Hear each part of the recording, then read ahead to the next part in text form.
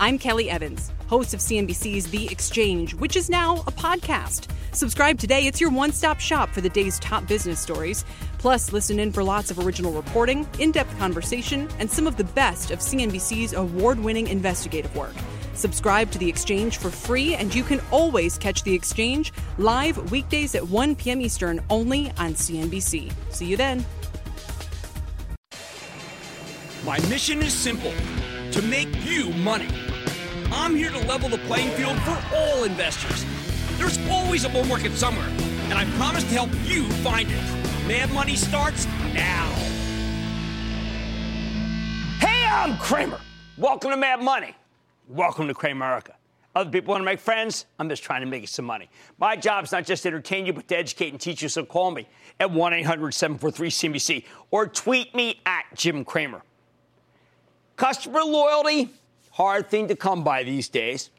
Now that the internet gives you the ability to comparison shop for just about anything, younger people just reach for what's on sale or what can create the most exciting experience. Those choices are roiling the whole market.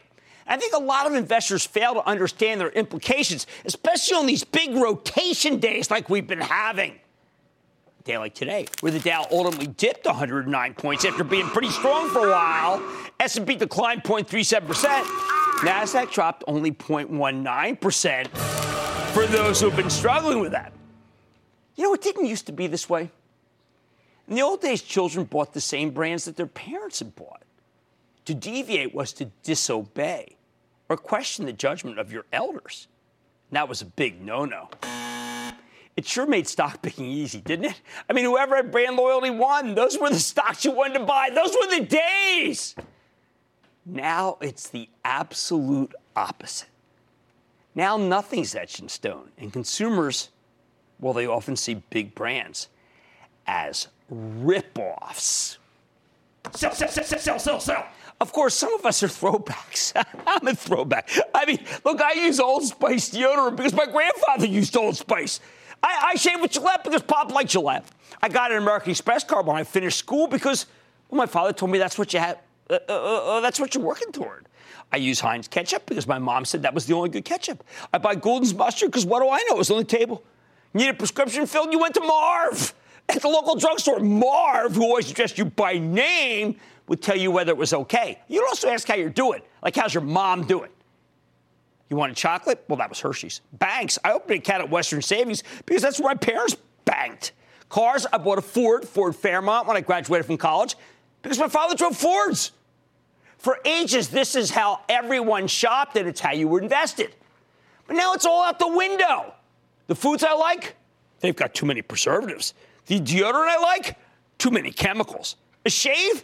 Dollar Shave sends the stuff to my house. The credit card I signed up for, are you kidding me? PayPal. My local drugstore wiped out years ago, replaced by a Walgreens where they don't know me from a hole in the wall. And even though I go there every day, I need to beg for medicines if the doctor forgets to update my prescription. They treat me like an ignorant, alien, pathetic mendicant. And I pay them a fortune. But that's okay. What am I going to do? Go to CVS? There are only two games in town. Candy? We got to buy what the local guy's making because you don't want to buy the man's chocolate, the man being Hershey's. And most of the things we purchase, my generation, well, we probably shopped at a couple of places. We browsed the mall for a bargain, went in and out of stores, and then found out what we wanted. Hardware? Hey, Sears had everything. We checked the circulars in the weekend papers for deals. Sunday morning, we'd flip through them.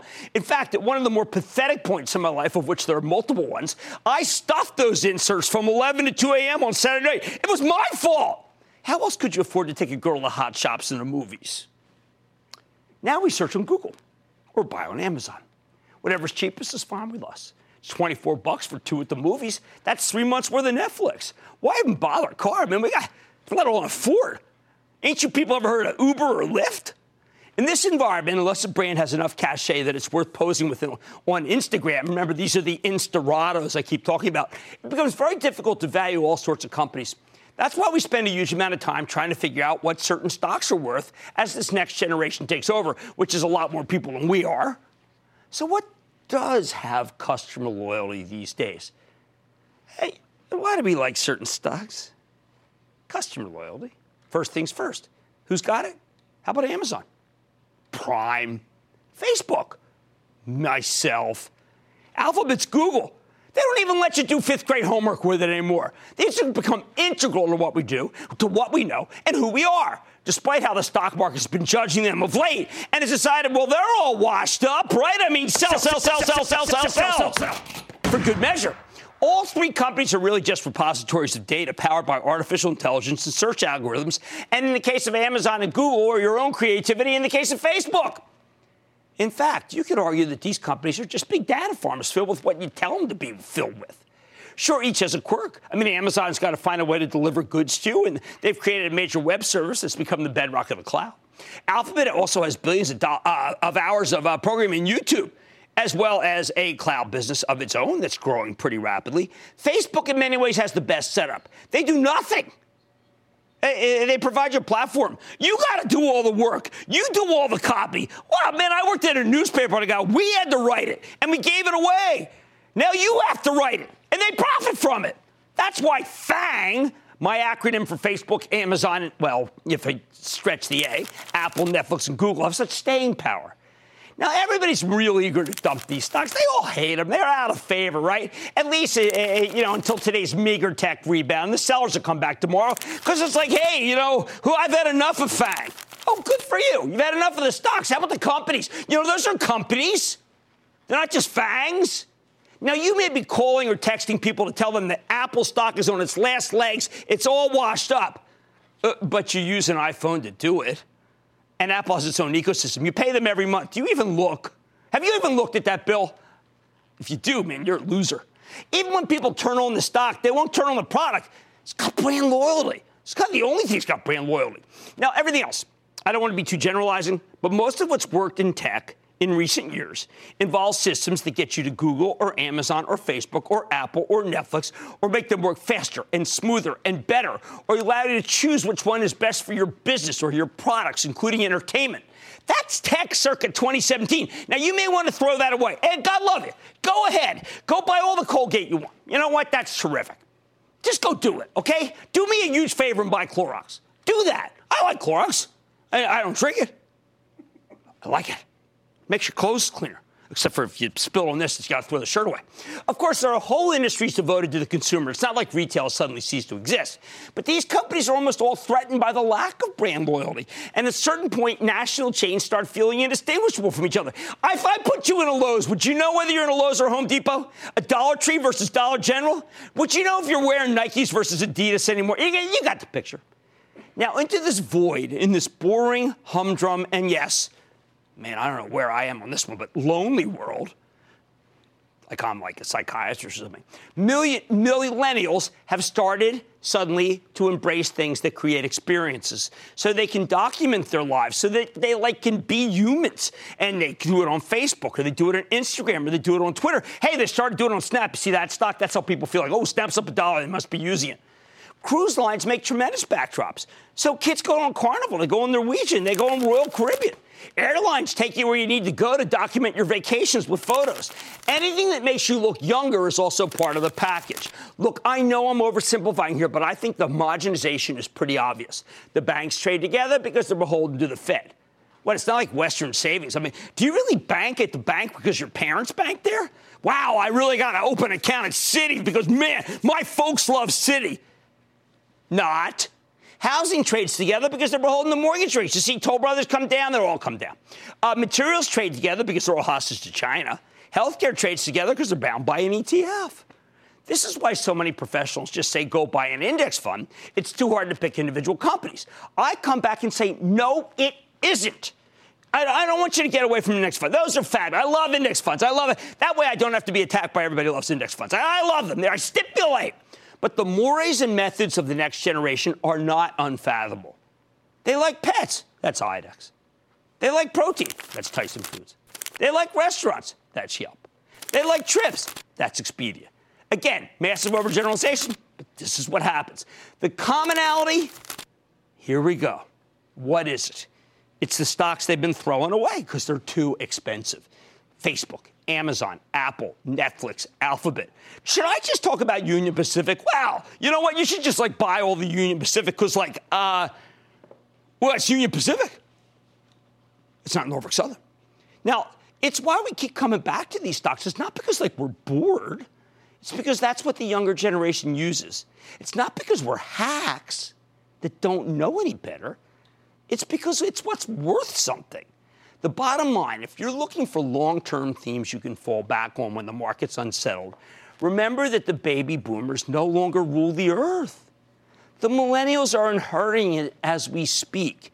And the handful of companies that they like, and they really only like a handful, are the only ones that really benefit from any kind of brand loyalty here. That's going to be the story for years to come. Get used to it. And if you want to be on the right side of it, well, I say you better do it now or else. Why don't we go to Chuck in Ohio, please, Chuck? Hi. Chuck, what's up?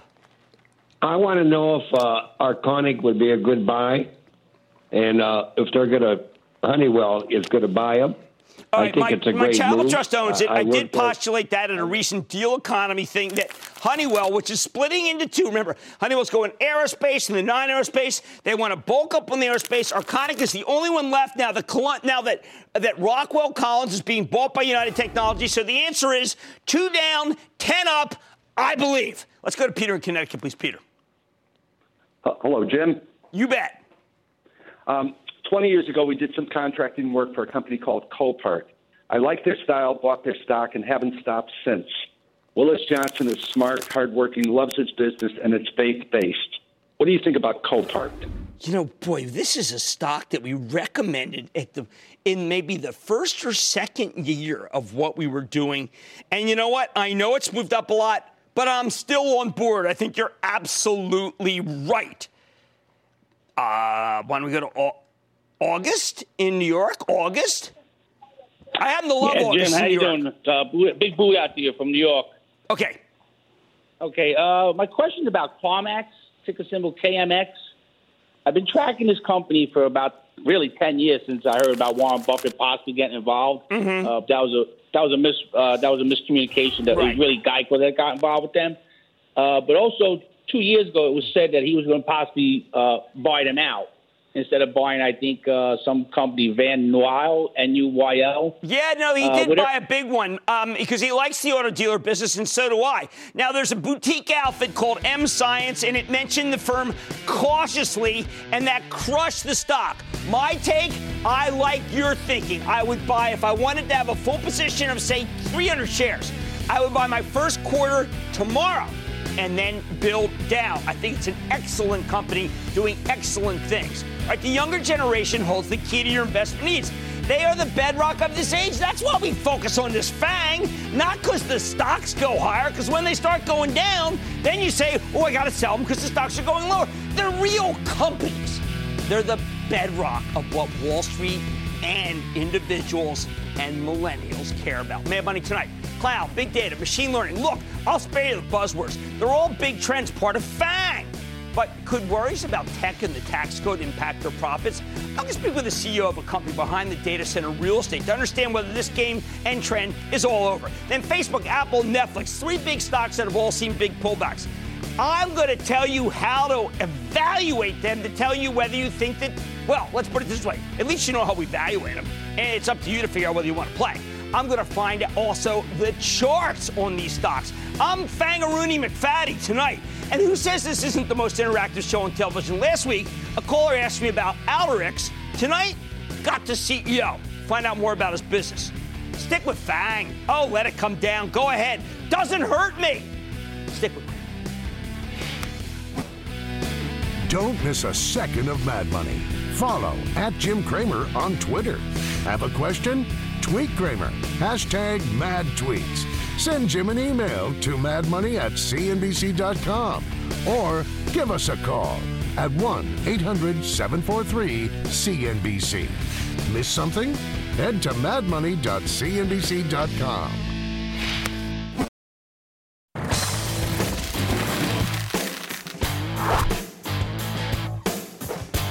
Sooner or later, rotations always come to an end. Everything connected to the hottest trends in tech sold off hard yesterday. Not because anything's really wrong with these companies, but because the Senate's passage of the tax bill suddenly made a bunch of other sectors, mostly domestic players like the retailers and restaurants and banks, seem a lot more attractive. But the themes that were fabulous a week ago remain fabulous today. And sooner or later, they'll come back into vogue on the Wall Street Fashion Show. They always do. Take CyrusOne, which is symbol CONE for all you home gamers. It's a real estate investment trust that provides its customers with mission-critical data center facilities. Basically, it's a play on these massive server farms. And given the tremendous growth of the cloud, I think that the long-term story here is very much intact. But CyrusOne stock tumbled 6% yesterday. It's all part of this rotation. And even though it bounced a bit today, I have to wonder if you're getting an incredible deal here, especially since the company's latest quarter was pretty darn strong. And they recently announced a game-changing partnership with GDS, the big Chinese data center firm. So let's take a closer look with Gary Wojtaszek. He is the president and CEO of CyrusOne. Find out more about how the company's doing. Where it's headed. Gary, welcome back to Mad Money. Good to see you, sir. Good to see you. Thank you. Have a seat. Thanks for having me back. Right, Gary, one of the reasons why we've had this sell-off is a belief that somehow the cloud and data centers, they've peaked, that there's really not going to be a need for any more, and that we're about as far as we've gotten. You would have a better handle on that than anyone. True or false? False. Okay. Yeah. Tell me why.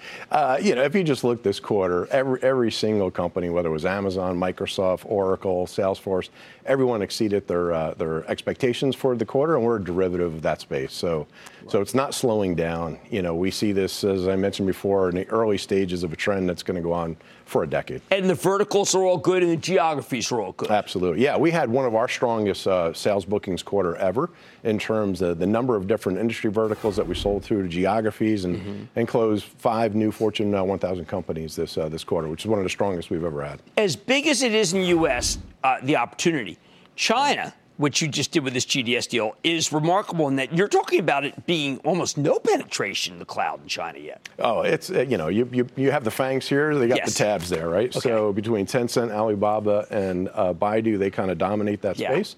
GDS is the primary provider to all of those companies. So while our business is growing really quick, GDS is the fastest growing company in the world right now. And the nascency of the Chinese market is really just the first inning there. So what I thought was interesting was that there's cross-pollination. That's right. We do work there, they do work here, and you're at the fulcrum of it.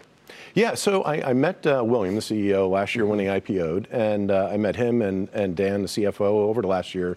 And we had several meetings, and we realized that we were basically the same company. The way we engage our customers, that we sell to them, we have a dominant position in cloud like they do, and we thought there was an opportunity to work together. And we bought an 8% stake in them, and it's up 60% since we purchased this. Now, can you just hold on to it? We have found that some of the Chinese companies, we wish that we had people sell them, or is this one you just want to own long term? We did it strategically because of the bigger opportunity to help their customers grow into the U.S. You had Jack Ma earlier today.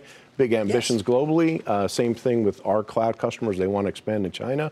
So both of our companies are trying to help each of our respective companies or customers grow in each other's countries. Now, you were real estate constrained the previous time we talked. You've been able to put up enough property to be able to make it so that you can continue to gain share and also increase rent, right? Yeah, we were basically sold out in the 4 leading markets that we had from about the fourth quarter of last year. So this last quarter, we brought on close to 800,000 square feet of capacity in the biggest markets that we have. So we're heading into the year, into 18, with a really strong position. Lots of inventory available. We got some more coming online, so we feel good about it. Why would there be a perception among people when you see these rotations that we're further along and that perhaps everybody who's on the cloud is on the cloud? Yeah, I think it's really just a lack of understanding. The enterprise market is about $1 trillion market. Cloud is maybe $40 billion of that. So it's a 4%, 5% penetration. It's going to get up to 60 or 70 over the next decade. And I don't think people realize, how early we are in this outsourcing trend. Okay, last question. What do we do about security?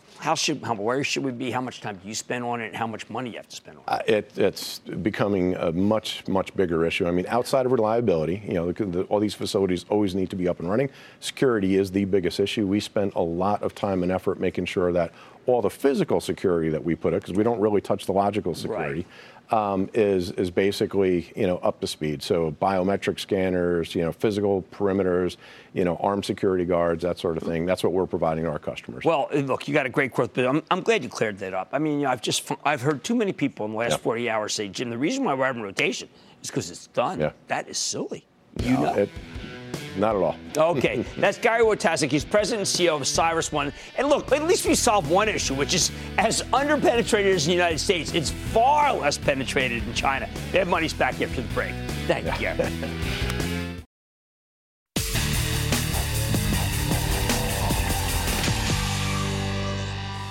If you're just joining us, the theme of tonight is, has the brutal rotation out of big tech finally run its course? Remember, the Senate's passage of the tax bill totally changed the face of this market. Suddenly, all sorts of domestically oriented companies, a lot of ho-hummers, frankly, are almost certain to have some dramatic earnings growth next year, courtesy of a much lower tax rate. And if money managers want to buy those stocks, they need to sell something else because they don't have new money coming in. That's why they've been dumping technology names. Very convenient. They're up a lot, particularly the ones with lots of international exposure that will see less of a benefit from the tax cut. This is one of those issues that has much less to do with the fundamentals of individual companies and much more to do with the mechanics of the money management business. And when the fundamentals don't tell you enough, it always helps to consult, yes, the technicals. So tonight we're going off the charts with the help of Carolyn Broden. She's a brilliant technician who runs the FibonacciQueen.com website. Also happens to be one of my colleagues at realmoney.com, the paid site for thestreet.com, to get a better sense of what's happening to some of our favorite tech stocks. Specifically, we're going to drill down into the action in the now despised and left for dead roadkill that are Facebook, Apple, and Netflix. The big question, when we look back on this moment a year from now, will the pullbacks in these stocks look like fabulous buying opportunities, or have they reached an important near-term high? Meaning we should expect lower prices going forward, which, by the way, I now think is the perceived and general wisdom. Where does Broden come down on all this? First of all, before we even get into the impact of tax reform, she says this tech sell-off is exactly what we should have expected. Why? Because as she's observed for many years, many market moves tend to terminate around what are known as Fibonacci price extensions of prior swings. Remember her methodology. There's a reason we call her the Fibonacci Queen.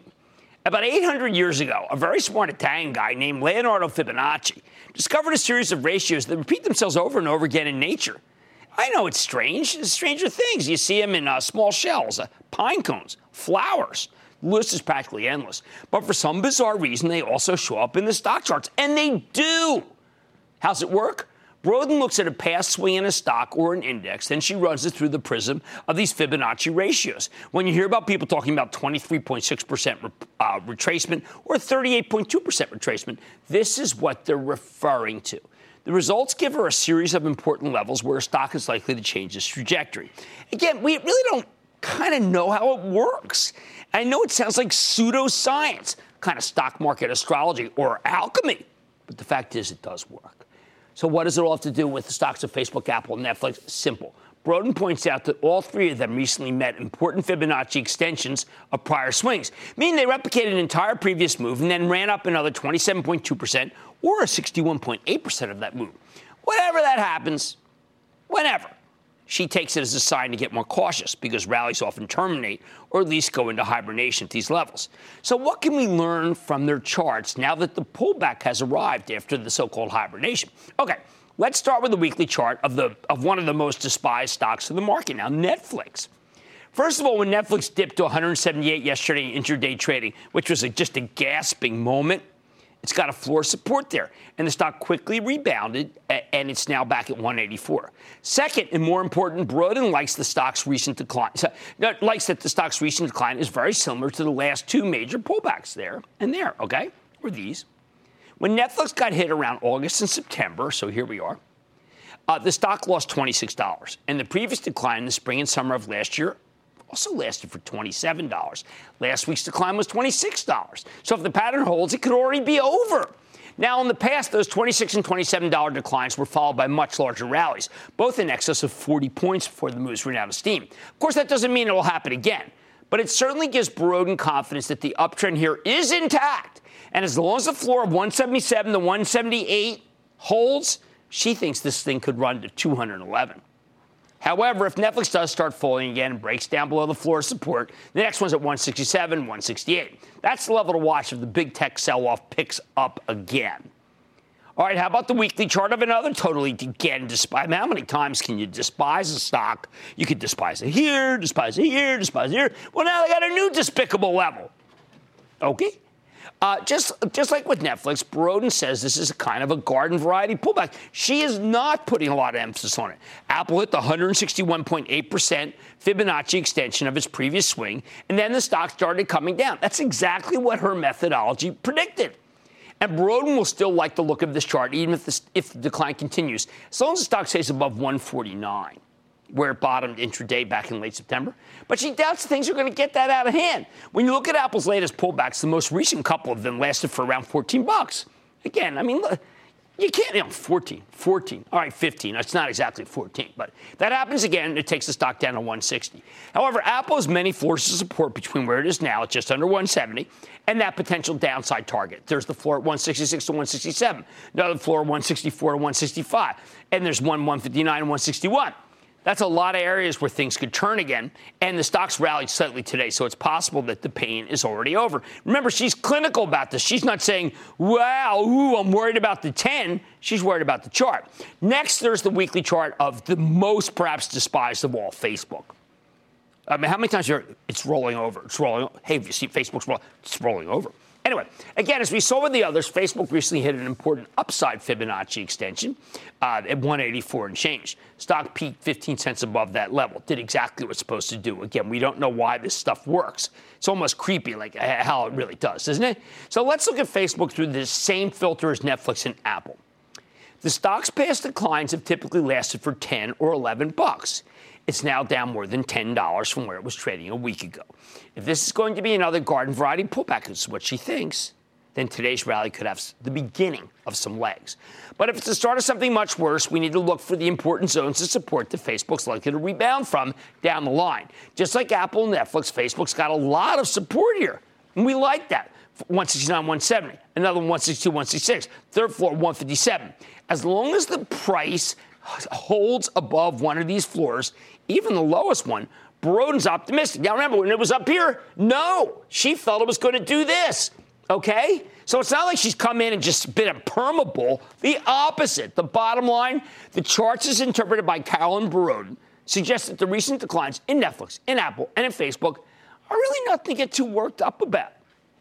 As she sees it, they're garden variety pullbacks like you often get within a broader uptrend. My view, these tech titans may not be in the sweet spot to benefit the most from tax reform, but they're still fabulous companies. I'd use any further weakness to gradually buy some more on the way down, even as they've been thrown away as if they were never worth anything to begin with.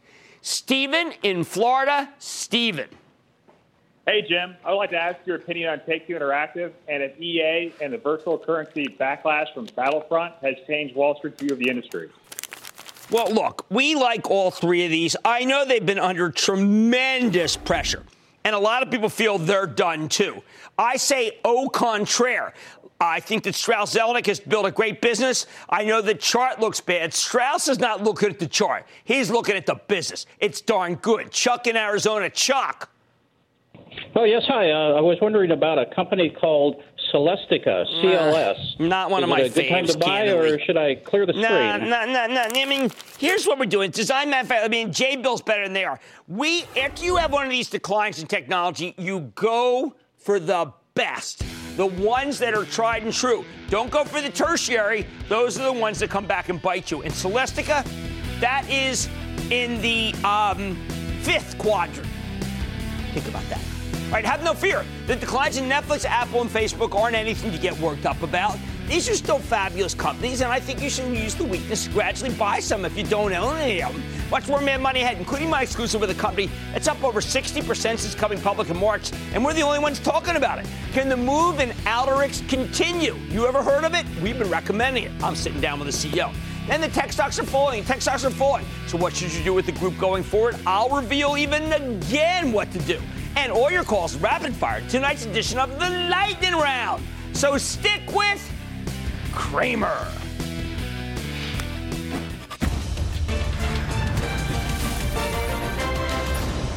Tomorrow, kick off the trading day with Squawk on the Street. Live from Post 9 at the NYSE. You saw the animation. That means it's time for a Faber report. Okay, Let's bring it to you. It involves, let's do it again.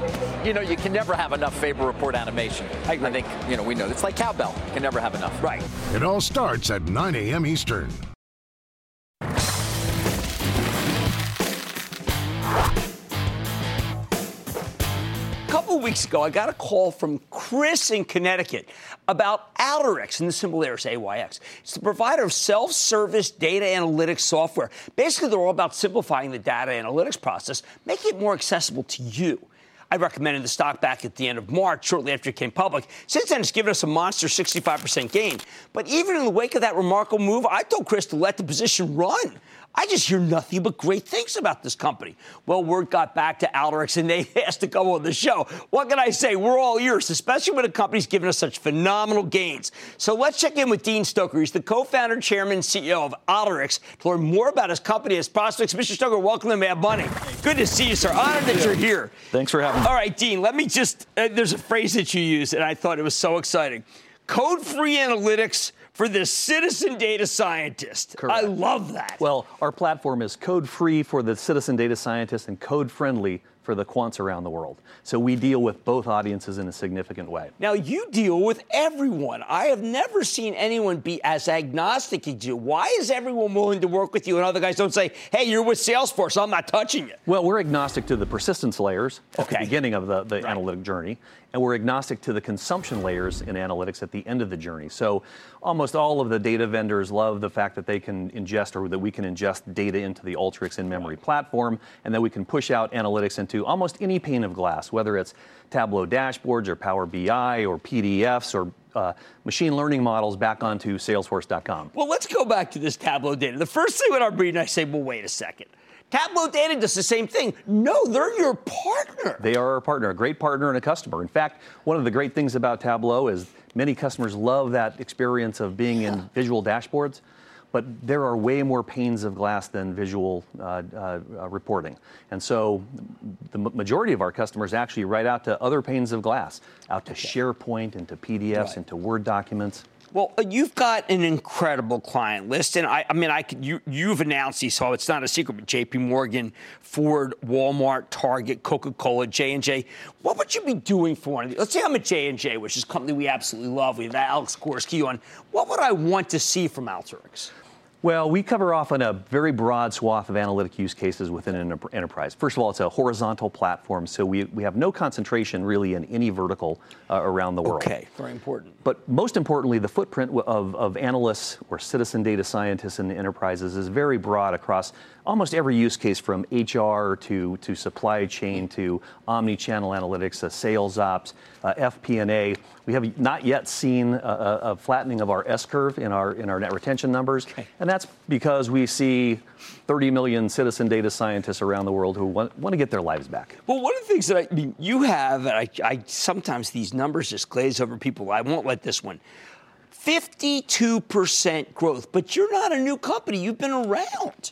We have been around. We were not one of those overnight successes. What? We didn't actually raise any money for 14 years. We were self-funded for 14 years, based out of Irvine, California.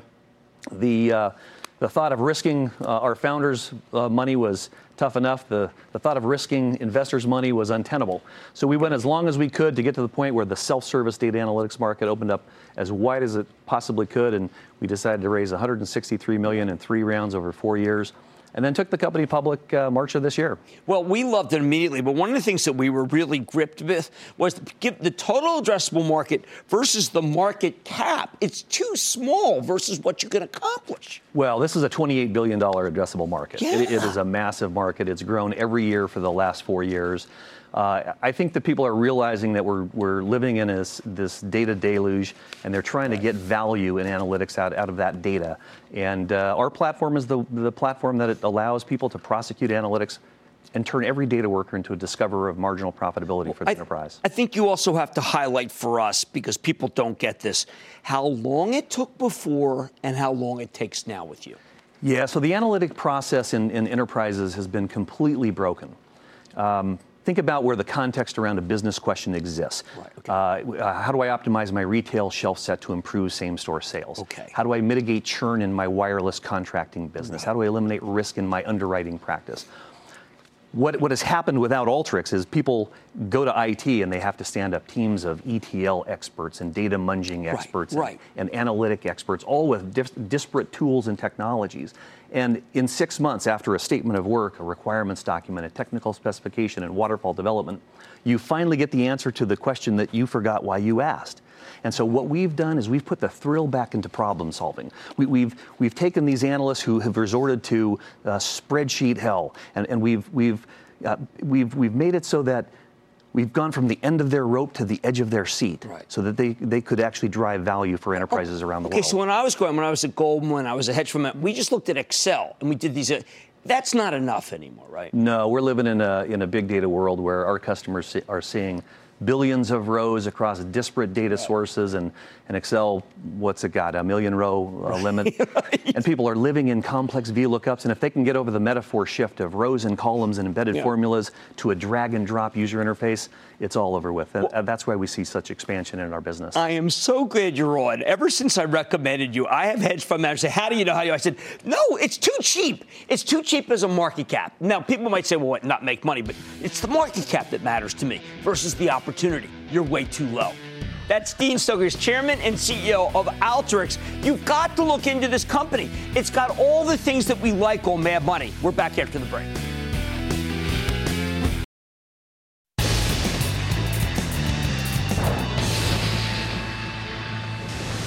It is time. It's time for the light round.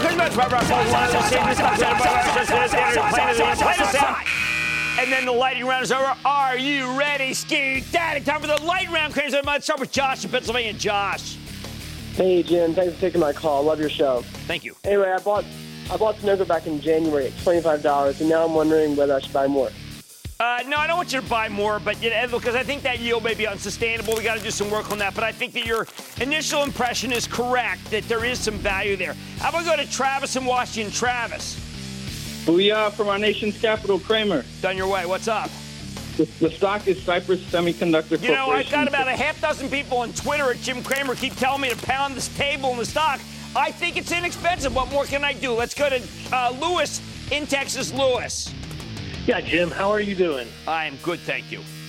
I'm calling about Trivago. No, I want you to stay away from Trivago. I think this whole group, even though I like the concept of Priceline, Expedia, and also Travelocity, this group is headed lower.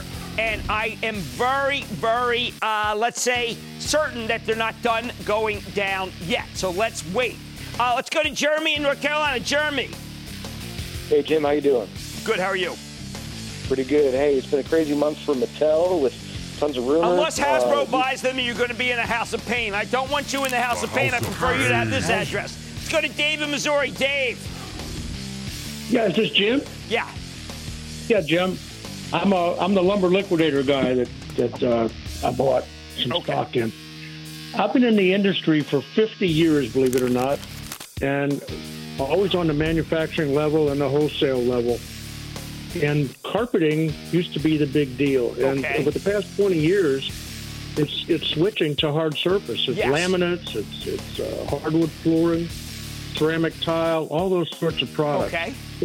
So for that reason, I bought some lumber liquidators. Well, it makes sense to buy lumber liquidators. That is the strongest part of what Home Depot talked about. Home Depot's got an analyst meeting, though I'd rather see you in Home Depot. Let's go to Gary in New York. Gary. Jim, how are you? I am good, Gary. How about you? Thanks for taking my call. Of course. One of my favorite stocks this year, Universal Display. All right, OLED is one of my favorites. I've been recommending it for 90 points. I want it to come down. You will not get a turn in OLED before you get a turn in Facebook, in Amazon, in Netflix, and in Apple. So you wait. Let's go to David in Texas. David. Booyah from the Lone Star State, Mr. Okay. Cramer.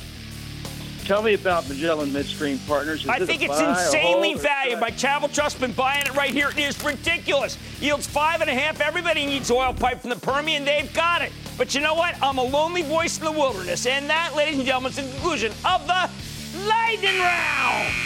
The Lightning Round is sponsored by TD Ameritrade.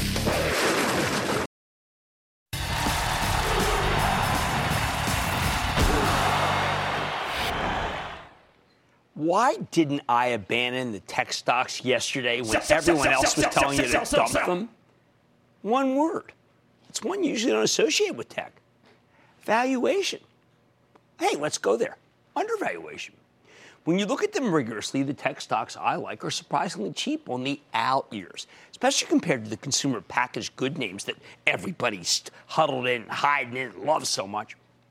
Now, that may surprise you, but in the end, valuing stocks is either totally straightforward or totally mystifying, one or the other. For a certain group of stocks, it's much more of an art than a science. If you're trying to figure out the value of Netflix, which barely has any earnings, you're hostage to the total addressable market, or TAM, for internet entertainment around the world. Without that kind of thinking, no one would ever believe it was reasonable for Netflix, the company, to be worth almost 4 times as much as CBS. Similarly, with companies like Amazon and Tesla, you either believe in Jeff Bezos and Elon Musk, or you don't. It's your call. I think Amazon has a tremendous amount of worth, both the retail business and the cloud business, also known as Amazon Web Services.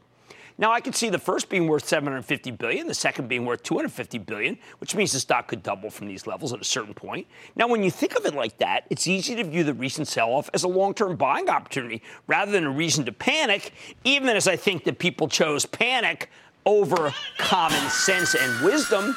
Tesla, okay, total beauty in the eye of the beholder.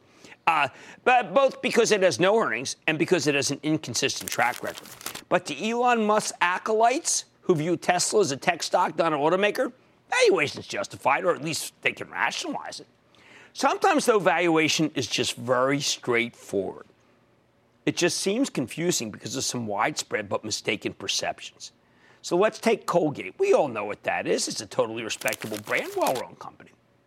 That's why, despite its 7% growth rate, Colgate trades at 24 times next year's earnings estimates. May pay to write these down, 7.24. The price-to-earnings multiple is the single best way to compare stocks on an apples-to-apples basis.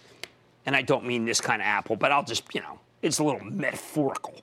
Clorox, another completely respectable brand, right, sold bleach for more than a century, also trades at 24 times earnings. It's got a 5% growth rate. I don't know a soul who says Clorox has a nosebleed valuation, so look out below. You ever hear that associated with Clorox? I haven't. We all accept these valuations in the consumer packaged goods space despite uninspiring growth rates and now meager dividends because the stocks have run so much. That's pure prejudice. It's stereotyping, plain and simple. No one ever thinks of these stocks as being super expensive or dangerous because they're supposed to be the very definition of low-risk, sleep-at-night safety stocks. By the same token, what do we routinely regard as expensive even when they're not? What have we decided is going to just get crushed in 2018, if not the last month of the year? Stocks like Apple, Alphabet, and Facebook, which last I looked have much bigger total addressable markets than any of the consumer packaged goods plays and much faster growth. So let's perform the same exact exercise. Let's go to school. Apple's got a huge upgrade cycle that some are predicting could drive its growth rate up 25%. Let's say that's nonsense. Let's be conservative. Let's cut it in half, 12.5%. Totally arbitrary. Where's Apple trading? It sells for just 14 times earnings. And that's before you back out the huge pile of cash on its balance sheet. So even being very cautious with the numbers, I mean, ridiculous so, right? I cut the estimates in half. Apple's going twice as fast as Clorox or Colgate. Yet its stock trades at a monster discount to their safe stocks. How about Alphabet? All right, here's a company with a 17% growth rate that sells at 24 times earnings. That's 3 times the growth rate of Clorox or Colgate with roughly the same price to earnings multiple. Ridiculously cheap. You got advertising, you got cloud, you got YouTube. When I look at Facebook, I like to examine the so-called out years because that has historically been the best judge of how it's been doing. And when you look out to the 2019 estimates, which won't be that far away in another month, Facebook's trading at 21 times earnings. 21% growth rate. Wow. That's why I think it's nuts that these stocks sold off so hard in the last couple of days, along with some less attractive commodity tech like the makers of disk drives or flash memory. People love to claim that Facebook or Alphabet or Apple have gotten so expensive that you can't possibly own them. But when you actually do the exercises I do, when you get all arithmetic, it's not even mathematical, you don't get that conclusion. Yep, tech's much cheaper than you think. It just doesn't usually get explained in comparison to what's really expensive that we all hold so dear. And exactly what should happen when it's been crushed, as has been the case these last few weeks. Stick with those. Stick with Cramer. I like to say there's always a bull market somewhere, and I promise to try to find it just for you right here on Mad Money. I'm Jim Cramer, and I'll see you tomorrow. I'm Kelly Evans, host of CNBC's The Exchange, which is now a podcast. Subscribe today. It's your one-stop shop for the day's top business stories. Plus, listen in for lots of original reporting, in-depth conversation, and some of the best of CNBC's award-winning investigative work. Subscribe to The Exchange for free, and you can always catch The Exchange live weekdays at 1 p.m. Eastern only on CNBC. See you then.